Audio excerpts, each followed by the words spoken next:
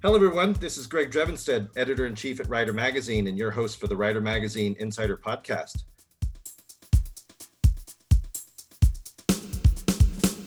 Our guest today is Daniel Calderon. Daniel is curator of exhibitions at SFO Museum.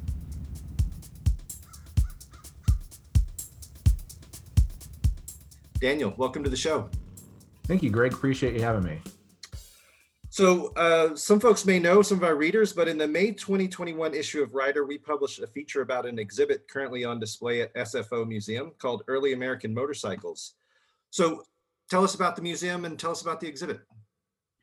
Oh boy, I guess I can start with the museum. We're kind of in a special spot. We're the only museum in an airport that's accredited by the American Alliance of Museums, which means we're held up there with Smithsonian standards. We've started in 1980. We've been here since 1980. We've got exhibitions in numerous, I think over 30 different galleries right now, including the photo galleries all over the terminals. We've got a standalone aviation museum and gallery and a library also that does their own exhibits. We've got a permanent exhibition on the China Clipper. Just really a wide variety of things that we do. Separated into two major departments. We've got aviation, with a focus on commercial aviation, and our curators draw from around 250,000 different items in the permanent collection. Wow. I'm one of two curators that work for the non-aviation part of the museum, which means that we're not drawing necessarily from the permanent collection. Every once in a while, I dip in and out if I can find something that makes sense to show. But for the most part, we're really at the mercy of the public, private collections, other museums, whatever we can find that we think is interesting and educational. We can do an exhibit on it. So that's. So just so some people may know, since SFO is the abbreviation for the San Francisco International Airport, so this is a museum. Does it have a separate dedicated space within the airport? Is this something that visitors could see the museum if they weren't going to be on their way to or from? They weren't doing any air travel. Is this something that you can access without having to go through security? How's the museum set up? Absolutely. We've gotten, COVID's complicated things a little bit with COVID and construction. Our aviation museum and library, which is an international terminal, is usually open. Right now it's closed for construction and pending things getting back to normal from COVID. So normally that's open. That will be open again soon. Early American Motorcycles is in terminal. It's an international terminal pre-security. So people are welcome to visit. We're open 24/7 technically. You could really visit that, whether you are flying, from Mumbai or something at 3 a.m, or just on your motorcycle at 2 p.m. and want to stop by. So we've got another couple of galleries that are opening pre-security at International Terminal in the next few months. A few other galleries that are behind security, photo galleries all over the place. The museum itself is a little bit mysterious, I think, sometimes for people who know what we do. I've mentioned, almost seems like whenever I mention that I work for SFO Museum to somebody who's seen the exhibits in the terminals, they really surprised that there are people that work there. Like there's actually a museum, because we have these wonderful exhibitions, and I think they're done at such a professional level that they just seem to kind of always be there, I guess. But we do rotate them out, about every 8 months or so. And we do that with a crew of, we've got a little over, I think, a full-time staff of about 20 people right now. Wow. That work about half a mile away from the terminals on the airport property. We do everything in-house. I'm one of 4 curators. We've got, I think, 5 registrars who see to all the different aspects of the loan, and shipping and insurance and paperwork and all of that, and condition reporting. We've got a full-time arts conservator on staff, got a couple of graphic artists, full-time photographer, got a whole crew of preparators who make all the different mounts and furniture, and full-time exhibit designer. I'm sure I'm forgetting somebody. Really, everything you see in the exhibit's actually made right down the way at the airport in a dedicated museum facility. So So Wow. And it's interesting. I live down in the Los Angeles area. I've lived in California for about 14 years. I've flown through SFO. I've flown, even internationally. I didn't know that there was a museum there. I may have passed part of the an exhibit at some point and was just on my way to a flight or something. So to have like you said, a full-fledged accredited museum within an airport, like you said, that sounds like that's a very unique situation. And interestingly, is I found out about this motorcycle exhibit. Somebody sent us an email to the magazine and just said, "Hey, you might want to check this out." And I was like, "Wait, there's a motorcycle exhibit at a museum I didn't know that exists at this airport." yeah. And then I went to your website, and you mentioned you've got a full-time photographer. So this particular exhibit, I want you to go into some of the details on how you got the bikes, but it's 14 vintage motorcycles built before 1916, and then you Mhm. have some supporting materials and displays. But you have an online catalog where you have these beautifully done studio photography of these motorcycles. That again, there are some Harley Davidsons. There's a couple Indians. There are some of these motorcycle brands that I know before the Great Depression there were 300 different motorcycle manufacturers in the United States, and now we largely have two. And Mhm. Harley Davidson, Indian existed back then, and we're two of the biggest. But there's we've got Flying Merkel, we've got Excelsior, we've got Jefferson, Ivor Johnson. Those are just a few of the motorcycle brands that are featured in this exhibit that no longer exist. So an exhibit like this, not only being able to display them, but with the photography and the materials and the catalog, you're really preserving history. And so I was just been really fascinated. I haven't had a chance to see it in person, but tell us a little bit about how this particular exhibit came about and you gathered all of these materials that not only are in the exhibit but in your catalog. The exhibit came about the way we tend to formulate exhibits in a couple of different ways. People will or museums will either approach us with an idea or a great collection, and then the exhibit will happen that way. Um, Sometimes we'll have an idea, and then we'll have to go out and actually find the stuff to put on exhibit, which something like early American motorcycles is easier said than done. It's a pretty tall chore to find these things, and we got really lucky.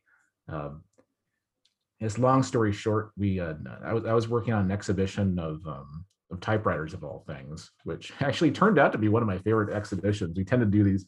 We're really great at taking something that you wouldn't think might warrant an exhibit and then just really bringing it to life.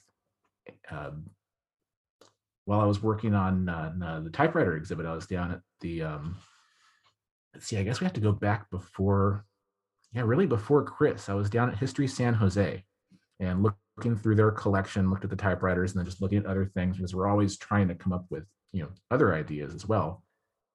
And they had these early American bikes. They had a single Excelsior, I think it was about 10 or so, and they had a 15 Harley Davidson 11, really similar to the bike we have in the exhibit. Reading Standard. Um, they had a Belgian FN4, which is a pretty neat bike. What was the other? I think they had an emblem, a really original emblem as well. And I just remember thinking, like, I was struck by these machines because they're massively rare. They're just so collectible and so rare, and you barely ever see them outside of a museum. And it kind of just struck a chord and sat in the back of my mind until another tour looking for typewriters again, this time at the Museum of American Heritage out in Palo Alto. And the Jim Wall over there, their director, introduced me to Chris Carter, who was on their board. I started talking to Chris and found out that he was a big motorcycle guy, and just kind of had a chat, and then mentioned the motorcycle thing to Jim. And Jim said, "Well, you really should contact Chris if you want to do that." So I reached out to Chris, and I can't say enough about Chris Carter. Just the nicest guy, really passionate about all things motorcycles, and was really instrumental in making this whole thing happen. He opened up his collection. That's where the Jefferson that's in the exhibit came from. And then he introduced us to Wes Allen, and went up to visit Wes, and Wes opened up his collection. And after I saw Chris's collection and Wes's collection, I knew we had the almost like a critical mass, like the necessary momentum to really put the rest of the exhibit together. And talked to my colleagues, and they loved the idea. And well, kind of happened from there. From there, it was just really a matter of fine tuning things. Sure. Well, for those that don't know Chris Carter, he's, he as a former racer, he's won a gold medal in the ISDT. He is a founder of Motion Pro Tools, which is kind of the tool candy of everybody that has a shop and is a gearhead. They make a lot of really cool specialized tools for motorcycles. So to have somebody like that has a collection of bikes, and then of course collectors tend to know other collectors. Exactly. Like, you've got to talk to this guy. He's got this bike, and so forth. So there were a couple other people that I think were involved because I know you've got some historical materials. Like, the way that these exhibits are laid out is as they're kind of long panels, and a lot of it is behind glass. Like you said, this is open 24 hours a day, so it's got to be where people aren't going to do anything to it. It's got to have got to protect these historic materials. But you've got some they're not necessarily banners, but there are these sort of not a tapestry, but I'm not sure the word I'm looking for. The panels in the back of the exhibit that are from what is it, from the San Francisco Motorcycle Club? San Francisco Motorcycle Club lent a few items, mostly images, really great rare images from the Bay Area early motorcycling, and the two back walls are they're panoramas. One's from a ride in Livermore, and I think it was 1911, and then the other was taken. We believe it was a promotional shot for Thor Motorcycles. It's in front of the Thor Motorcycles dealership. The owner was an old San Francisco Motorcycle Club member, one of the founding members, and that was from about 1910 or so. Reproduced them almost life size, so they just provide this really great backdrop for the rest of the bikes. And then we've got a lot of their images on deck. Another lender for the images was Don Emdy, another very well-known racer. He and his father, I think, were the only father-son to ever win the Daytona. Is it the 200? I believe it's the Daytona 200. Yeah, absolutely. Yeah. Yeah, they both won Daytona. He's got a really fantastic book at Speed Kings that came out a couple years ago. He lent some images, some of the racing stuff, and some credits from Speed Kings. I also found it's really interesting the way that we find these things. It's always, it can really be surprising in the best ways. I was looking for images towards the end of developing the exhibition, and happened upon Chris Summer Simmons' book, The American Motorcycle Girls. And I was just, really struck. I couldn't believe that this thing existed, that there's this really wonderful compilation of images of, women riding motorcycles back to the, late 1800s. Contacted Chris. She was, again, just really stoked and very enthusiastic, opened up her image collection, and also offered up her couple of her bikes as well, that Ivor Johnson in the exhibit, and then that 15 Harley 11F that she nicknamed Effie, that she's ridden Cannonball 3 times on. So looking for images turned into like a real treasure chest of some awesome motorcycles. And that's interesting because the Cannonball rally, the Transcontinental Cannonball, that happens usually every couple of years. I think it was postponed last year because of COVID, or it's been delayed. But this is a rally traveling cross country on it. It's typically motorcycles built before, again, like your exhibit, before 1916, before 1920. I think the age range varies over time. But these are motorcycles that are traveling thousands of miles over the course of multiple days, and that it's their original machines, and they've got to be maintained and preserved and fixed and repaired and so forth along the way. So that she did that on that same motorcycle 3 times is pretty impressive. Yeah. Yeah. Well, and Chris is Summer Simmons is a AMA Hall of Fame member. Somebody like Don Emdy. These are folks that, and Don I know he's also very much a historian. He's written some books, and he's been involved with the kind of the Cannonball Baker to sort of preserve his legacy, because he was, set a record crossing the country on a motorcycle way before we had the paved roads and so forth that we have now. So it's interesting that there's the living history of something like the Cannonball, but then there is the preservation and restoration of some of these machines that, like I said, that you have that. they're really beautiful. I mean, these are some motorcycles that were early, board track racers, or they were, just this is the origins of the motorcycle industry. Some of them are essentially motorized bicycles because that's how we got started with motorcycles. Mhm. Um, but you're a gearhead. I know you may not be. You've ridden motorcycles. You're not necessarily motorcycles, but what kind of things do you work on in your spare time? Oh boy, I've still got my first car, bought when I was 16. It's a 1955 Ford Custom Line. So I've restored that a couple times. Learned the hard way. You never want to restore a vehicle until you have a garage for it. Hold off on all that chrome work and paint work until you can put it inside. But just lucky to still have it. Daily driver was a 62 Comet for years after that. Still got that. Um, I've got an old 1960 Cessna 172 that I fixed up with some help and fly that around a little bit. Wow. Good friends of mine are into airplane racing, international Formula One airplane racing. We're a class up at the Reno Air Races that they have up there at Stead Field every September. I've been on the crew with them for about 8 years now. Justin Phillipson and Josh Phillipson, and no strings attached, and Wow.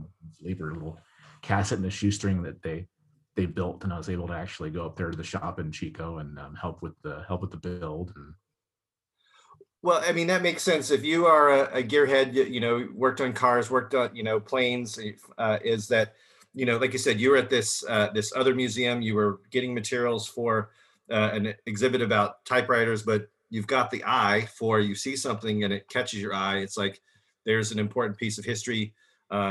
These early motorcycles, you knew they were rare, and then, I mean, that's how things get started. That's like Mhm. it's the germ of an idea.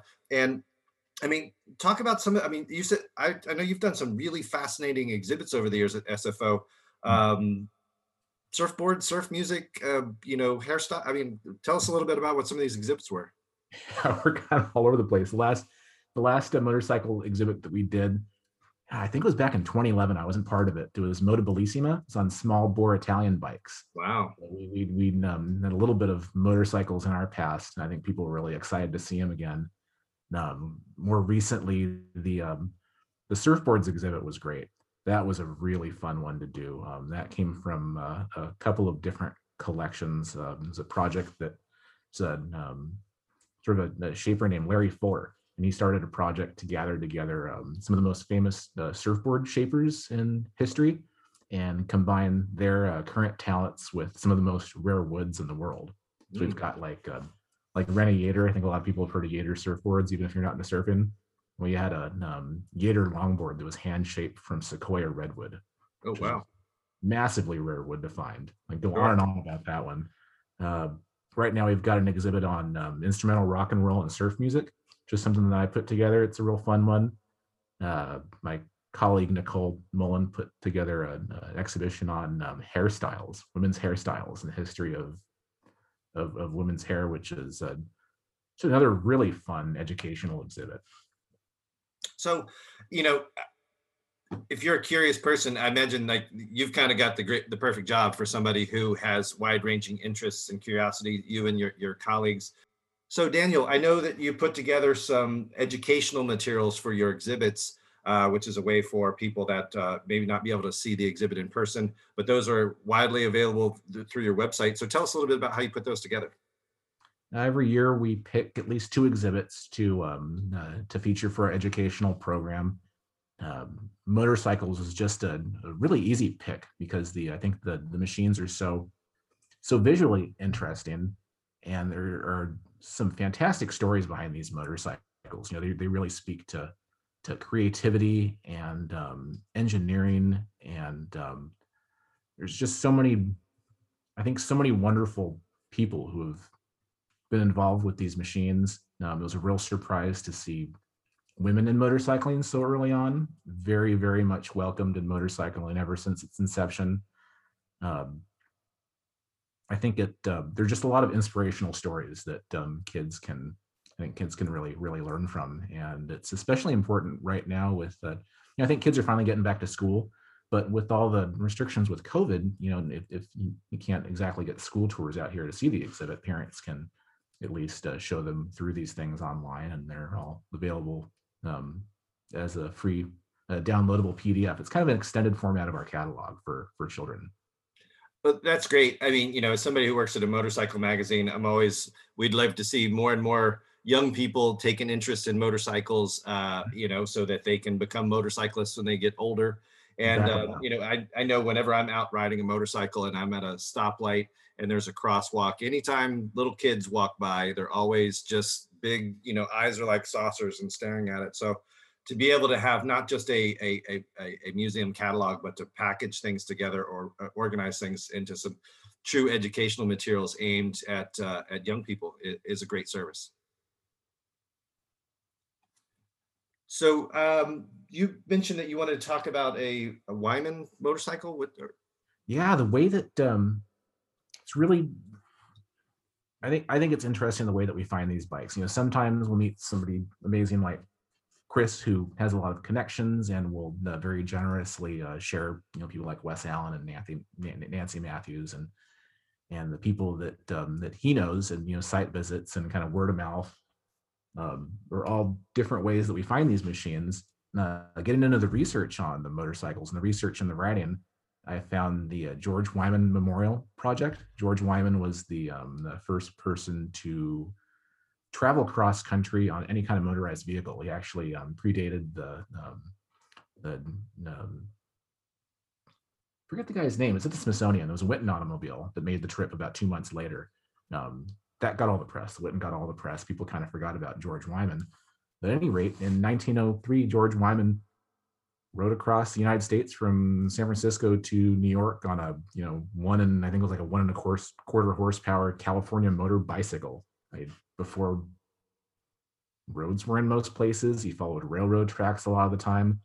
The motorcycle magazine actually published his exploits for a few months, and that's all available online via the George Wyman Project. Just absolutely fascinating story.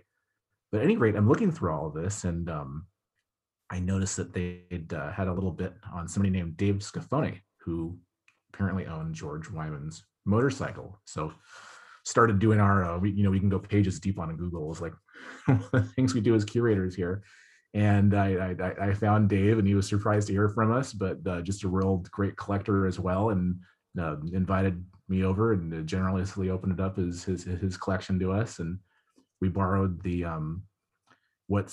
we're 90% sure it's George Wyman's original 1903 California. It was owned by Otis Chandler, who was a collector and the publisher of the Los Angeles Times for many years. Chandler had found it in the 70s and restored it. And when he restored it, the pictures of it was a real basket case, and the pictures of the restoration haven't been found yet. So there are a few clues that we're hoping to find that will prove it to be his bike 100%. But until somebody says it's not, I'm going with it. It's pretty amazing to have that machine in the exhibit. And then Dave also lent his, he's got his racing bikes and a lot of other things in the exhibit. So probably one of the coolest motorcycles I've ever heard of in the world, led to some other really, really great loans that are out there on display right now.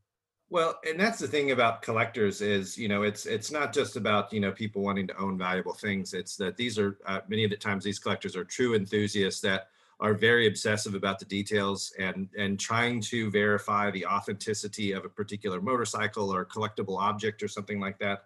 Because George Wyman's story is one of great perseverance. I think I read that, he went hundreds of miles with, a busted handlebar or something, that he was just, he was having to do what we would call MacGyvering, all along, way before MacGyver in the 1900s, because as you said, there aren't gas stations, there aren't service stations, there's hardly any roads.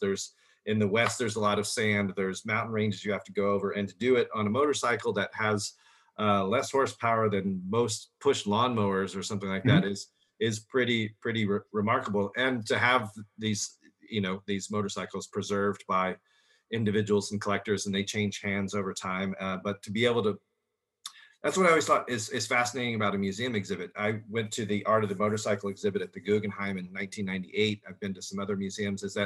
Is to have all of the motorcycles or items in an exhibit brought together, because it really reflects your vision, the vision of other curators, everybody on your team, where, nobody will ever bring an exhibit together in exactly the same way. All of, a motorcycle may be in more than one exhibit over its history, but all of the particular bikes that you brought together, and the theme that you have with their pre-1916, the historic materials and photographs from the San Francisco Motorcycle Club, which is one of the oldest motorcycle clubs in America. I mean, it truly is, as I've said several times, this is kind of this is the genesis of the motorcycle industry and the hobby, and what enthusiasts like us can take for granted, because it all started back in the late 1800s and early 1900s. So yeah, this is a fascinating exhibit. I really hope to see it in person. So, Mhm. one of the folks that we had on a podcast in an earlier episode is Paul Dorleone. He guest curated a motorcycle exhibit for the Peterson Automotive Museum down in Los Angeles. And Mhm. the Peterson had a similar challenge that I think every museum has had, which is that they had to close during the pandemic. And, Yeah. um, tickets and attendance by visitors is an important part of revenue for many museums, so they had to sort of pivot, as many organizations have done, and they offered a lot of online educational materials. And again, it's part of it is because not everybody can physically visit a museum in person for one reason or another. It's just we're busy in life, so that you can have an exhibit and then also have these supporting materials, whether they're accessible online. You can purchase a catalog, like I said, if it's occasionally in print. I work for a magazine, and it's an honor to be able to have the stories of various authors and columnists and features that we put together preserved in a monthly magazine every month. And you have been very generous in sharing your photographs and materials. I know Ken Lee did the interview with you to be able to share this with our readers, because again, we have an audience that's all over the country. We have some Canadian readers and so forth that may or may not be able to attend this exhibit. So really wanted to showcase them, because these are beautiful machines in a lot of ways. And in the article, we refer people to the sfomuseum.org. Is that the proper web address? I believe so. I can sfomuseum.org. go navigate over here to, yeah, it is sfomuseum.org. Yeah, we'll make sure we have a link in the show notes, but that people can go in and see, because we obviously weren't able to include all of the materials that you have in your online catalog or on your website, so that folks can go check these out, because you've got some fascinating historic photos, you've got some backstory. Our sister publication, Thunder Press, also is running a version of this story in its May issue, that provides a little bit more insight into what makes each of these motorcycles unique, because like I said, there are 14 motorcycles, and they are the sort of building blocks of the motorcycle industry and the motorcycles that we ride today. So to be able to Mhm. preserve those is great, and to share them with others. So how long is this exhibit planned to stay open if somebody was able to go see it in person at the SFO airport? It's through September. Double check the date here, through September 19th. And Okay. all of the supporting materials will remain online. So we've got that the website will be live, and people can get to the parents want to get to the educational brochure to use for those purposes they can, and the catalog will be online, and all of that will live as long as we have the website there. Yeah, that's great. Yeah, that's one of the great things about the internet and websites, is that you can have things that you can go back and refer to, that years later, and as somebody will stumble across it with some sort of internet search. And so I hope, like I said, I haven't been on an airplane in over a year myself, but a ride up the coast to San Francisco is always something enjoyable. So if I have an opportunity to get up there and see the museum before September, I certainly will. Would love to check it out in person, Yeah, I because think it'd be there's something about seeing, like I said, seeing photographs is great. There's something about excellent photography, but to see something, because it's the way that you organize those materials, and you have ID cards, and I'm sure there's a lot of, and just to sit there and go from item to item and read, kind of cover to cover or end to end would be fascinating. So, yeah. yeah, it'd be a So, great daytime ride for somebody or a group of people, and it's really nice to see passenger travel ramping back up. Every time I go out to the terminals, there are more and more people out of there, that are flying through, and so I think all of that's on the up and up. Great. Can you give us a sneak peek of what sort of exhibits you may be working on, or is that something you truly keep those kind of under wraps until you're? Oh no, I've got let's see, what have I been doing today? I've got an exhibit on flight attendant uniforms from the mid 60s through the early 70s, and really bright, bold, just crazy wild flight attendant uniforms that we're putting into a brand new gallery that we're getting in well, it's already May in a few weeks here, so that'll be coming up. We've got an exhibit on antique scientific instruments that we're presenting later this fall from a singular collection that looked like it was too good to be true, but we went and did a site visit and it's not, and the lender's fantastic, so that'll be a fun one as well. Cool. Well, hey, Daniel, again, you've been generous with the materials for this exhibit, sharing it with our readers, with Thunder Press readers. You've been generous with your time today. Thank you. We will, as I said, have a link to the museum website in the show notes. And I appreciate you coming on the show. Thanks for having me, Greg. So for Writer Magazine Insider Podcast, this is Greg Drevenstedt. Thanks for listening, and keep the rubber side down.